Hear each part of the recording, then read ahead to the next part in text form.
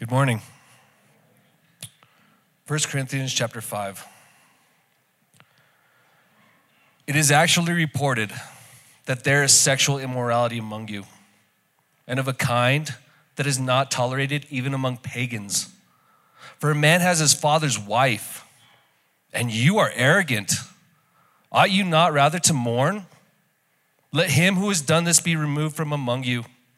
For though absent in body, I am present in spirit. And as if present, I have already pronounced judgment on the one who did such a thing. When you are assembled in the name of the Lord Jesus, and my spirit is present, with the power of our Lord Jesus, you are to deliver this man to Satan for the destruction of the flesh, so that his spirit may be saved in the day of the Lord. Your boasting is not good. Do you not know that a little leaven leavens a whole lump? Cleanse out the old leaven, that you may be a new lump, as you really are unleavened. For Christ, our Passover lamb, has been sacrificed. Let us therefore celebrate the festival, not with the old leaven, the leaven of malice and evil, but with the unleavened bread of sincerity and truth.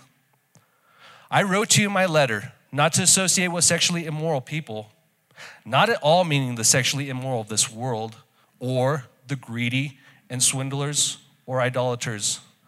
Since then, you need to go out of the world.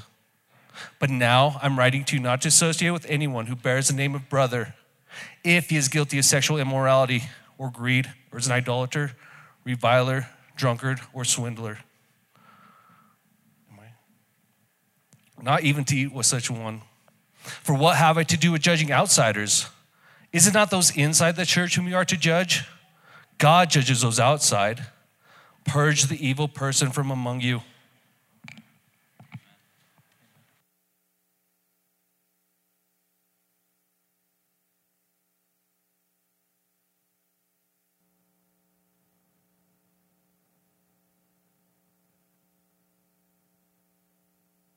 Father, we thank you for your word.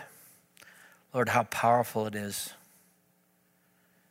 Now, Lord, I pray that as I preach, that I might be spirit-filled, that all of us might be spirit-filled as listeners, that you might have your way in our life.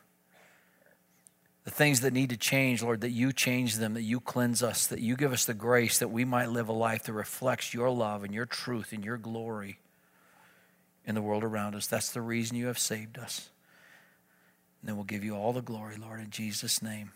Amen.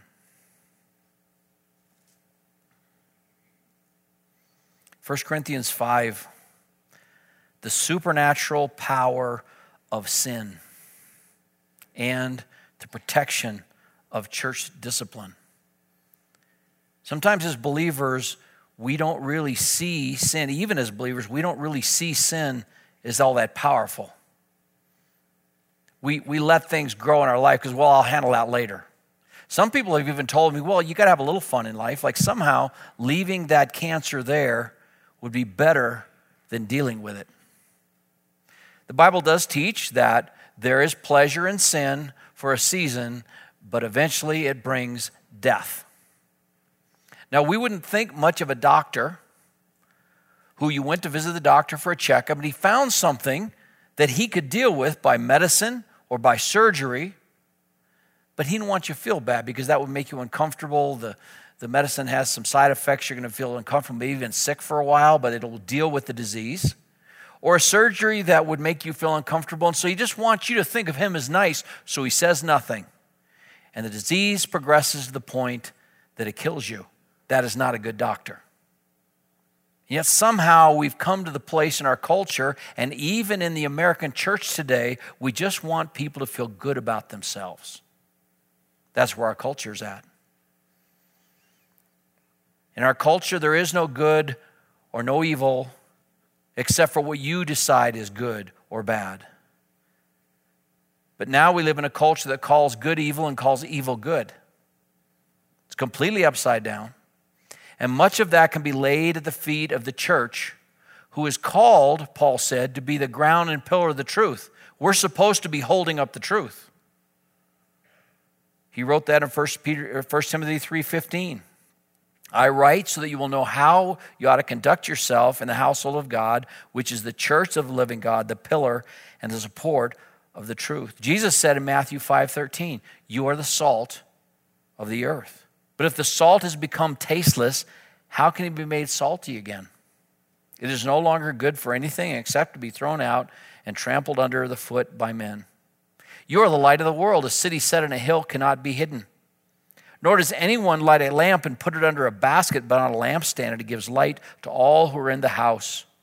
Let your light shine before men in such a way that they may see your good works and glorify your Father which is in heaven. 2 Corinthians chapter 5, verse 17. If any man be in Christ, he is a new creation. Old things have passed away. Behold, all things have become new. There's one thing you get when you read the New Testament about salvation. There's a change in your life. A change. You used to walk in darkness. You partake of the life of Christ, and everything is different. Doesn't mean you don't have some struggles, but your desire now is to reflect the holiness for which God saved you for. That's what it says in 1 John 3. Beloved, now are we the children of God, and it does not yet appear what we shall be, but we know that when he appears, we shall be like him, for we will see him as he is. Everyone that has this hope in himself purifies himself, even as Christ is pure. That's just part of the life of Christ. That's a desire God put in you at salvation, that you would be like Christ. But we still stumble. We still have challenges. We still sin. 1 John 1:8 says, if you say you have no sin, you lie, and the truth's not in you. But if we confess our sin, he is faithful and just to forgive us our sin and to cleanse us from all unrighteousness. So the church's responsibility is to hold up the truth. And for the people that have taken Christ as their Savior, that are part of the church, it is to model holiness before the world, to be salt and light. And if Christians aren't salty anymore in their holiness of life, God didn't plant a church just to put a bushel over the top. And yet that's the culture we live in, isn't it? This church already, this brand new church in the infancy of the church universal there in Corinth, had already begun to learn what it was like to be politically correct. They're beginning to worry themselves. God planted the church, but we've got to make it grow. God planted the church, but we can't have people leaving. Like it was their responsibility. Instead of doing what God instructed them to do through the Apostle Paul. What was that? Jesus gave the instruction in Matthew 18. Verse 15, if your brother sins, go and show him his fault. Sometimes there are sins that we, being a new believer, you don't even know, right? That's possible. But if your brother loves you, he comes along and says, hey, do you realize what the Bible says about that? Show him his fault in private. If he listens to you, you have won your brother. So it starts there. That's where church discipline starts. Because this message, 1 Corinthians 5, is not only about the destructive power of sin, it's also about the protection that church discipline brings. Church discipline is the same discipline as for discipleship, is when we one-on-one go to our brother and sister that we care about and say, hey man, what's going on? Is this true? Proverbs 16, I call it the wisdom of how to ask questions. It says the wise man teaches his mouth persuasive words. You're not there to condemn or judge. You're there to ask the question, is this what's going on? Do you understand what the Bible says about this? Do you understand the ramifications if this goes unchecked in your life? Because you love your brother or sister. Go show him his fault. If he's not listening to you, take one or two more with you. Why? Because you care about him. Because you care about her. And that in the mouth of two or three witnesses, every fact may be confirmed. If he refuses to listen to them, tell it to the church. If he refuses to listen to the church, let him be to you as a Gentile and a tax collector. You see, the first motivation, our motivation in church discipline is restoration. It's not just to put somebody out, it's restoration. It's confronting because we believe what the Bible says about sin. And no church is immune from the contamination of unrepentant sin. There's only 3 points here in chapter 5. First point is verses 1 through 3. Church discipline is protection for the sinning believer because you're loving him enough to make a statement about the sin. What are the reasons for not loving people enough? To not confront unrepentant sin. Well, first of all, maybe it's just, well, they're not affecting me. I just take the live and let live. Why? They're not bothering me with their sin. Maybe what will folks think outside the church if we actually start confronting people in their sin? And we're not talking about lost people that come to the church and visit. We're talking about people that are members, that are functioning in the local church. They've had a testimony of receiving Christ. They've been baptized, and now they're wandering back to their old ways. Sometimes it's just situational ethics. Well, we know it's bad, but here's the situation. See, it was really a tough spot they were in, so we can see why. We don't know what the whole situation was here, whether this guy's dad had died or whether they're divorced. And obviously the woman is probably not a believer because they don't say anything about disciplining her. But the Old Testament's very clear. You don't marry your father's wife. It's very clear about it. That's what the law says. Things haven't changed. Maybe it's, I know it's wrong, but, in this situation, it's probably not that bad, or it's not that bad compared to everybody else. Well, hold on, I know what the Bible says, but that was clear back in the Old Testament, and even in the New Testament, and now we live in this modern day. We need to give people a break.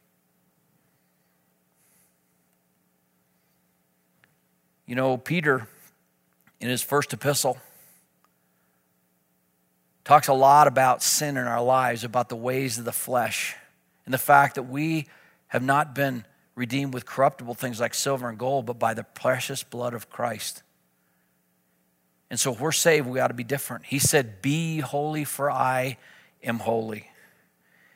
In chapter 2, he says, you're a chosen race. You're a royal priesthood, a holy nation, a people for God's own possession, so that you might proclaim the excellence of him who has called you out of darkness into his marvelous light. See, God has chosen you. He has cleansed you. And now, filled with the Holy Spirit, he expects you to reflect a different purpose in your life. In chapter 3, he goes to the home. And he lays down some instruction for how a home ought to look. You say, well, we live in this modern day now. We ought to just do the home how we want to do the home. No. The Lord thought how the home reflects what you think about God. The Bible never teaches that women are not equal to men, but does very clearly teach there are different roles that we are to be projecting and we're to be fulfilling. So that according to Ephesians chapter 5, when somebody looks at a Christian home, they're going to be able to see the love that Christ has for his church and the love the church has for Christ in the submission of the wife and the leadership and the provision of that husband. We say, well, I just don't want to operate that way. So what you're saying is, you know better than God, who created you, who established and invented marriage in the home. You know better than God how it ought to go. See, that's the problem. That's situational. You take God's word and you find a reason, a rationale why it doesn't fit your situation, or why it doesn't fit your friend's situation. Maybe it's just pride, like these guys. They were kind of taking pride in the fact that they could be so worldly, they didn't even have to deal with this kind of sin. They were so strong, they didn't have to confront it.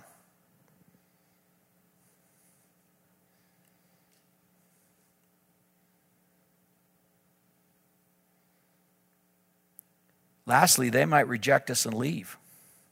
Well, what about this? Well, if I confront them, they might hurt themselves because they're not a stable person. What did Paul say? First of all, he said this kind of sin doesn't even exist among the Gentiles. Somehow the church in their wickedness had gone past what was even acceptable to the Gentile world around them. Now, I realize we're living in a culture that no longer goes along with what the church just used to take for granted, because our nation was based on the principles of the Word of God, and we knew right and wrong. That's why there's a movement to try to get rid of the Constitution today, because, well, it doesn't fit us anymore. We have different styles, and we just want to go by case law. So whatever your wicked judge happens to decide is right, and there's no standard. And it's just like the time of judges in the Old Testament. Every man did what was right in his own sight. I'll just decide what's right for me. And that's wickedness. It's rebellion. He said, you've become arrogant. You should have loved your brother enough to be mourning about the situation and what this sin is going to do to his life. But in fact, you're puffed up. You say, well, look how holy you are. We can handle this kind of people in our midst and not even confront them.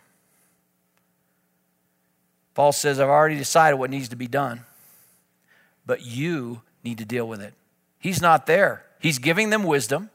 He's given them a decision, but he says, I, on my part, though absent of body, but present in spirit, have already judged him who has committed this sin, as though I were present. In the name of our Lord Jesus, when you are assembled, and I with you in spirit with the power of our Lord Jesus, I've decided to deliver such a one to Satan for the destruction of his flesh, so the spirit may be saved in the day of the Lord Jesus. What did he say? That's pretty harsh, isn't it? He's saying, since he won't listen to you, you put him out and I will deal with him personally. Now you may think that sounds encouraging. It is a fearful thing to fall into the hands of an angry God, the Bible says. But it says when the church has done its job and it's gone to that person, one, then two or three, and then to the church. And when you tell the church, the whole church prays, and the whole church goes to encourage them to what? To repent. And they refuse that. They have decided for themselves what their life needs to be. Now listen, we don't want to go around forcing people to regurgitate their lives. That's not our job. We're not the moral police. We're not the Holy Spirit. You say, but what if there's sin in the church? There's always going to be sin in the church until we reach heaven's shores. But just like salvation, we know that God will make it happen. Remember when you were growing up and your mom found out you did something and she wasn't around? And she said, you say, well, Mom, how'd you know? A little bird told me. Well, that's not exactly true. Birds don't tell parents things. I told my boys when they were growing up, when you mess up out there, God's on my side. He's on your mom and I's side, and we'll find out. And then when we find out, we deal with it. That's what we do with the church. We don't sit down and force people to regurgitate and make them, oh, is there any sin in your life? Right now, you got to tell me today, and then I will deal with it. No. Because when there's sin in the life of a believer, it will come out in bitterness, in coldness, in lack of desire of fellowship, and lack of desire for worship. It'll be there. And see, that's why we want everybody as much as possible to be involved in a small group. That's where most discipline takes place. It's just natural there. You see when your brother's getting out of sorts and you just come alongside and say, hey man, what's going on here? Let's get coffee together. Let's talk about this. You're not yourself. And then you get down to the root. And you deal with it right there. That's why Jesus said start there. You start in private because you love people, because you care about them. But ultimately, he says, even if they threaten, well, I'll hurt myself. Well, that might be the Lord letting them go. I don't know. We don't want people to do that. But their threat of leaving or hurting themselves shouldn't be a hindrance for you confronting them in their sin. That's what sin does. It destroys. It kills. It's powerful. The old gospel song says, the arm of flesh will fail you. You dare not trust your own. Never think that you've grown enough as a believer you can handle sin. Sin is supernatural. It is powerful. It will destroy you. You can't handle it. That's why Paul says, flee youthful lusts. As soon as you see something coming that's going to be a problem to you, you run the other way. You don't give it a landing spot. You don't clear out the forest, say, here you go, sin. I can handle you now. Just land right here. It will destroy you. Secondly, verses 6 through 8, church discipline is not only protection for the individual because you're taking a stand with him. and saying, this is going to kill you. And if they say, but it's entrenched in my life, I just can't get over it. Well, God doesn't expect you to get over it. That is the wonderful blessing. Last week, before I came to church in the morning, Christy and I often go through Spurgeon's morning and evening. And Spurgeon was dealing with sin that's entrenched in our life. Maybe, you have a problem with anger and your dad had a problem with anger, so you just think, well, that's the way it is. I guess I'm a Christian now. I just have to be angry all the time. And whatever the sin is, what's immorality, sin has a way of latching on, doesn't it? When you were little, if you were in church, in junior church, I remember they used to have this little illustration, and they'd have one of the strong boys come up and say, all right, put your hands together. They put a thread, like Samson, put a thread around your wrist. Can you break that? Yeah, broke it. Put 2 threads around there. Yeah. By the time you get 2 or 3 or 4 threads, pretty soon you're bound, aren't you? That's the way sin is. You think you can handle it, but you can't. But how do we deal with it? And Spurgeon's instruction from the Word of God is you take it to the cross. You take it to the cross. Just like when you got saved. You couldn't save yourself. You came to the Lord and you said, Lord, I'm a sinner. I am lost in my sin. But because you've given the faith, I believe that Jesus Christ died on the cross for my sin and rose again. And Lord, I give you my life. Save me from my sin. That is the amazing power in 1 John 1:9. If we confess our sin, what is that? We agree with God, simply. Not even saying I'm sorry. It's just saying, Lord, this is wicked sin. This words, these thoughts, these actions are sin. Your word says it's sin. I agree with you. It's sin. If we confess our sin, he is faithful and just to forgive our sin. Why is it faithful and just? Because Jesus already paid for it. And 1 John 2 says he's our attorney. He's our advocate because he can show the Father, it's paid for. I paid for this loved one's sin. But here's the great and awesome other part of that verse. He is faithful and just to forgive us our sin, and he does the cleansing. Spurgeon went into detail. You can use the law. You can use self-reformation. It will fail. The only help for a believer is in the power of the cross. And Paul mentions that here. In verses 6 through 8, he said, not only is it protection for the individual's protection for the church. He says, your boasting's not good. You think you can handle sin. Do you not know that a little leaven leavens the whole lump? Is this church that we know of? Guys in our church knew the elders in that church. A woman in that church had a vision, had a message from God that she was supposed to divorce her husband and marry somebody else. And one of our guys that was good friends with one of the elders said, how come you didn't confront that? Oh, it's too late anyway. They're getting divorced anyway. Within a year, 4 or 5 women did exactly the same thing. Message from God, I'm supposed to divorce this guy. Let me divorce this guy and let me turn him in for a new model. Sin unchecked will permeate the whole church of God. He says, verse 7, clean out the old leaven. Now listen, I wish that God took care of all discipline. That would be so much easier for us, wouldn't it? No, he does discipline us in our lives personally, doesn't it? When you're listening to the Lord, you're walking with the Lord, you can't have a wrong thought without the Holy Spirit saying, what? And if your heart's tender, you go, yep, that's enough, Lord. I got it. That's sin. But the longer we walk away from the Lord, the more callous our heart gets, and pretty soon we may have a brother or sister come along and say, what is going on? Doesn't seem like you have an appetite for the Lord or for fellowship or for worship anymore. He said, you make the decision. You clean out all the old leaven so that you may be a new lump. Just as you are, in fact, unleavened, for Christ our Passover has been sacrificed. He said, it's not that you have a yearly feast, but every day, Jesus is our Passover lamb. Remember John the Baptist? That's how he introduced them to the disciples the first time. Behold, the Lamb of God that takes away the sin of the world. That's why it's found at the cross.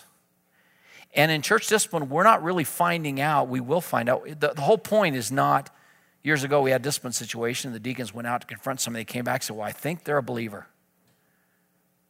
That's not our job, to decide whether they're a believer or not.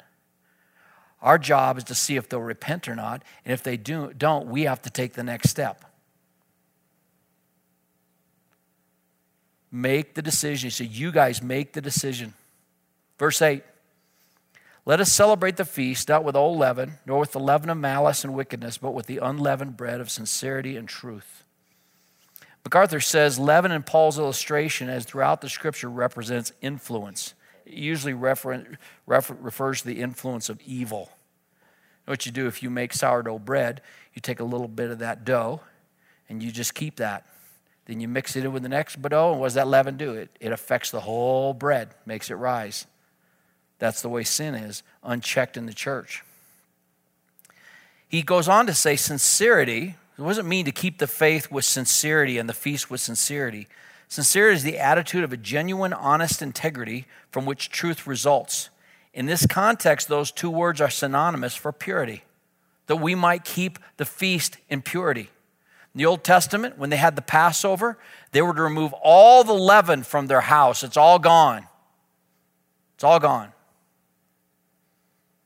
On the other hand, malice speaks of an evil nature or disposition. Wickedness is the act that manifests that evil disposition. We are called to celebrate our Passover in Christ, not with an annual feast, but with constant life devoted to purity and rejection of sin.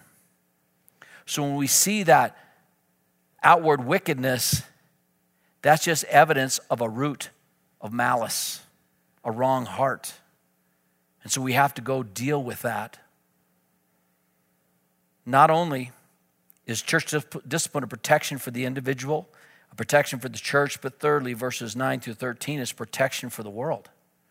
Well, you say, how is that a protection for the world? As the world holds up the standard of what God says is truth and what is right and wrong, the world says, oh, that's what they believe. Now, in some ways, as we see the degradation of our culture going on around us, it's probably a little more healthy for the church. We stop expecting the world to be different than they are. Don't expect them to hold up the standard of righteousness. It's not their job. And don't be angry about it. You can watch the news and just get so angry, can't you? In righteous indignation because the world is not listening to God. They never have. The world has never listened to God. There have been different cultures where Christians have permeated and by the saltiness of life have preserved for a while, but ultimately the world does what it does and cultures roll down and then they're gone.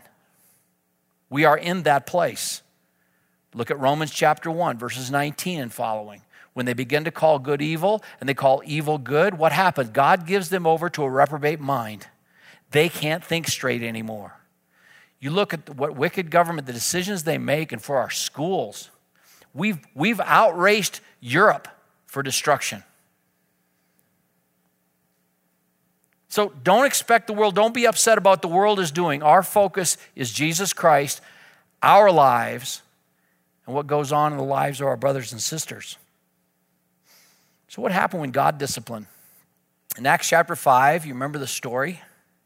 Chapter 4, Barnabas was a wealthy Christian businessman, and he was so excited about what God was doing. He had a piece of land. He just sold it, brought the whole thing, just gave it to the apostles. Nobody asked him to. Nobody told him to, but the Holy Spirit.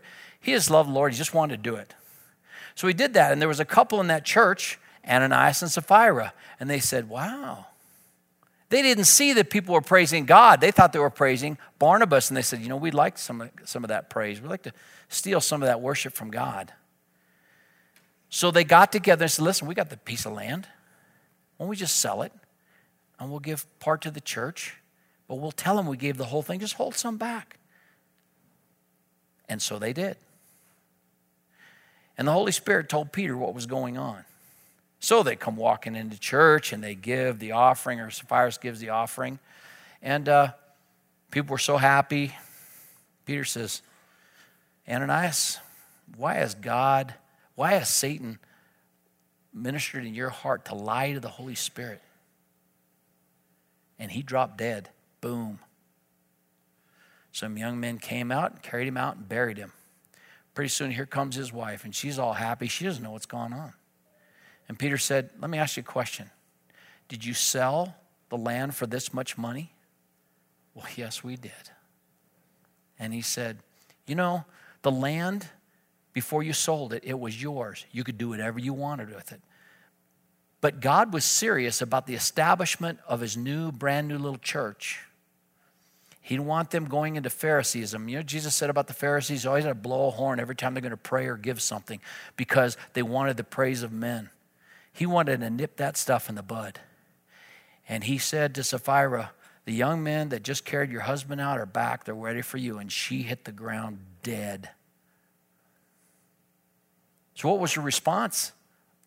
Everybody in Jerusalem's watching. God's serious. What's going to happen?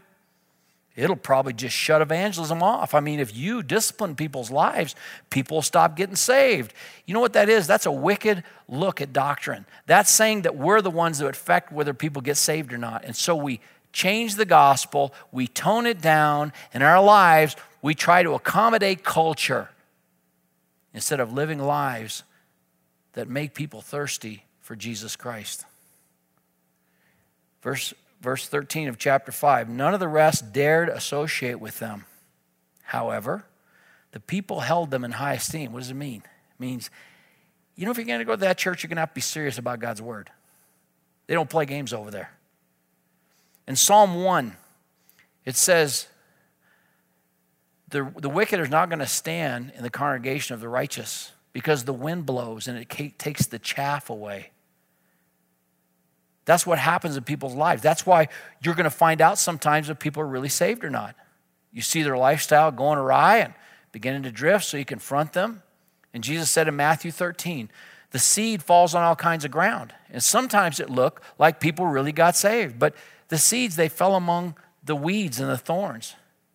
And pretty soon those weeds and thorns, they got traction, they grew up, and they choked the life out of that good seed.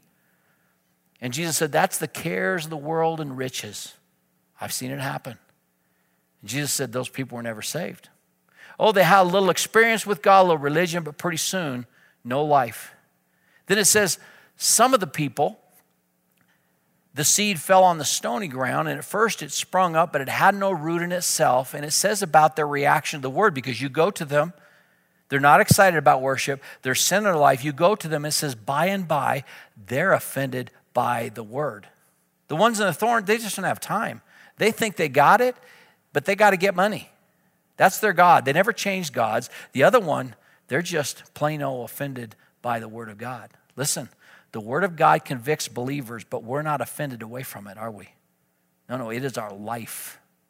And when God's word says something, we demonstrate our submission to God by obeying the word. Simple, not easy. But the problem here with these people, they had separated from the world and not separated from sinning believers. So it was kind of like the Pharisees. As long as you're in our crew and you know the right way to do it, then we won't bring anything to your life. And Jesus saw their heart. We won't bring any confrontation into your life. Jesus saw their heart. What did he say? He said, on the outside, you're like whitewashed graves. Oh, you look good to men. But on the inside, you're full of all manner of corruption and dead men's bones. Jesus said the church of Jesus Christ is not to be about appearances. It's about to be about the reality of holiness in our lives. And it's about transparency. You see, because it's not our righteousness. That's why we can be transparent. The Pharisees, they widened the borders of their garments and they put more on so everybody thought, oh, look at the holy clothes they wear. God looks at the heart. And in James 5, he says you can trust one another enough that you're righteous as Jesus Christ, that you could be transparent with one another. Transparent. What's the spear of discipline? Verse 9, he said, I wrote you in my letter not to associate with immoral people. I didn't mean with the immoral people of the world or with the covetous, swindlers, idolaters. You'd have to go out of the world. They had withdrawn their influence from the world.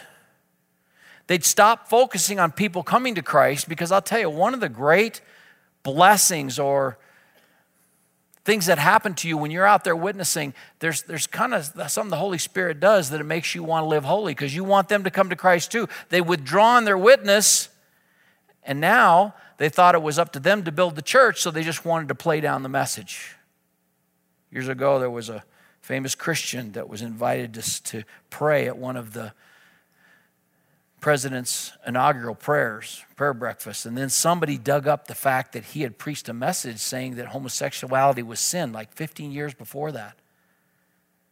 Instead of just saying, hey, that's right, that's what the Bible says. He said, oh, well, our message isn't about that. We don't want our people to think that's what our message is about. Now listen, understand, our job is not to straighten the world out. It's not our job.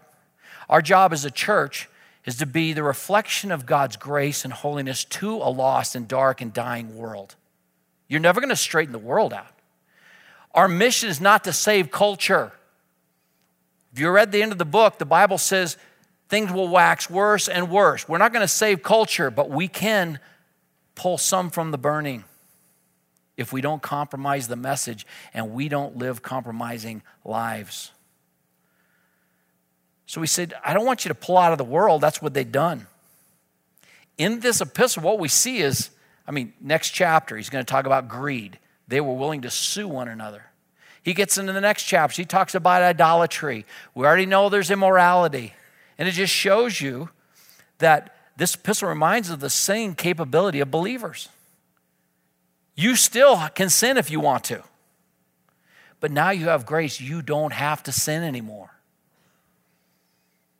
He says, listen, I want you to not stop associating with the world. I want you to associate with them so they can see your good works and glorify your Father which is in heaven. But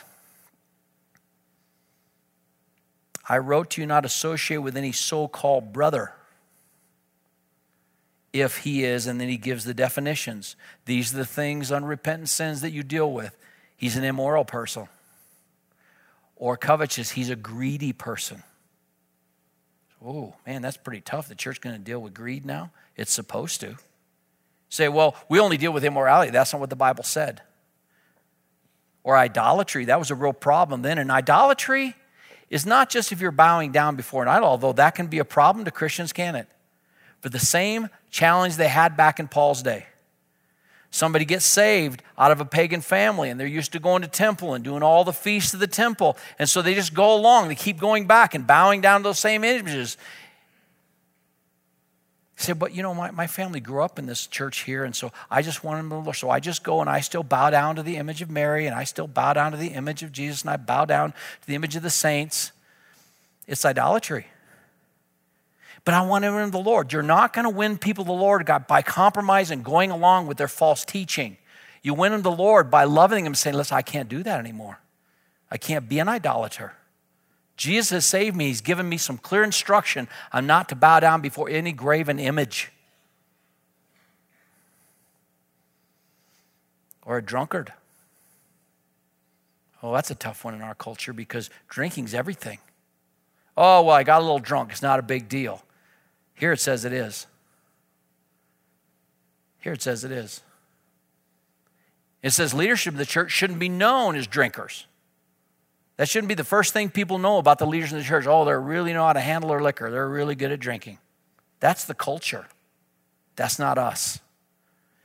And if we see somebody has a drug problem or a drunkard, that's a sin problem. It's not just a disease. It's a sin problem that Jesus can conquer in their life if we'll come alongside and say, this is not acceptable for a believer.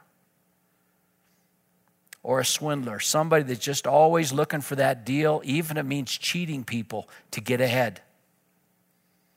Don't even eat with such a one. Associate means to get mixed up with, to have private hospitality, and it also means the public observance of the Lord's table. No. If they've refused to listen to God's church, then they're put out of the fellowship. Remember, we started with, we want them to repent. We want them to be restored. They've refused that on every level. You say, well, you're called a brother. You want to say you're a Christian, we can't associate with you anymore. Now, here's the good news. If they're really a believer and you put them out of the fellowship, God will deal with them personally. And if they're really a believer, they'll come back. They'll come back. Or they'll go home to be with the Lord. If you discipline somebody out of church and they just go on with their life and they're happy and nothing ever happens to them, the Bible says in Hebrews 12 that he scourges every son he receives. He deals with them personally. That's why Paul said it's so serious. You put them out of the fellowship, I will deal with them personally now. What does the Bible say? In Hebrews it said, it's a fearful thing to fall into the hands of a living God. Fearful thing. And I believe in 2 Corinthians chapter 2, Paul gives instruction because this church was obedient. How does the whole church be involved? One, by agreeing to the discipline, and second, by carrying it out. So they call you on the phone after they're disciplined out, and they say, hey, listen, I know the church disciplined me out, but hey, why don't we just get together and have coffee? Just want to fellowship with you a little bit. Because I know you don't go, we can still be friends, right? And you say, no, we can't. Oh, man, they'll think I'm mean. You're not being mean, you're being loving. You're being loving. But this church was obedient. And what happens, I believe the second chapter of 2 Corinthians 2 is Paul is saying, listen, he's repented. You can receive him back now. So how do you know somebody really repents? Time, not tears, time. Sometimes people just feel bad about being caught. But we take them at their word. But if there's no repentance, if the lifestyle continues, eventually they need to be put out. And that's the loving thing to do. He gives them instructions. You remove the wicked man from among yourselves. Don't even eat with them. Warren Wiersbe said, we're not to judge outsiders. God will do that. But we are to expel from church fellowship any Christian who will not confess his sin and make things right. There must be prayer, the ministry of the word. There must be sincere Christian love.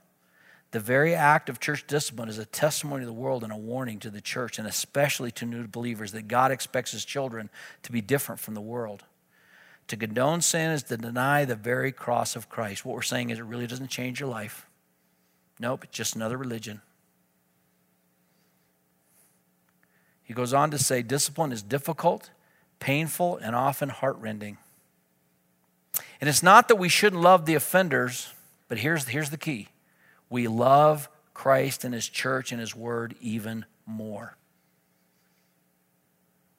Our love to the offenders is not to be sentimental toleration, but correcting love. So that's pretty tough. That's because we love the Lord. That's because we love people. We love his church. And we love the world. There must be a consistent testimony of holiness, and that doesn't happen automatically. Said there in Acts 5, at first people were like, ooh, what about those guys? But then it says God continued to add to that church. Why? Because it's a healthy church. It's a healthy church. Father, we thank you for your word.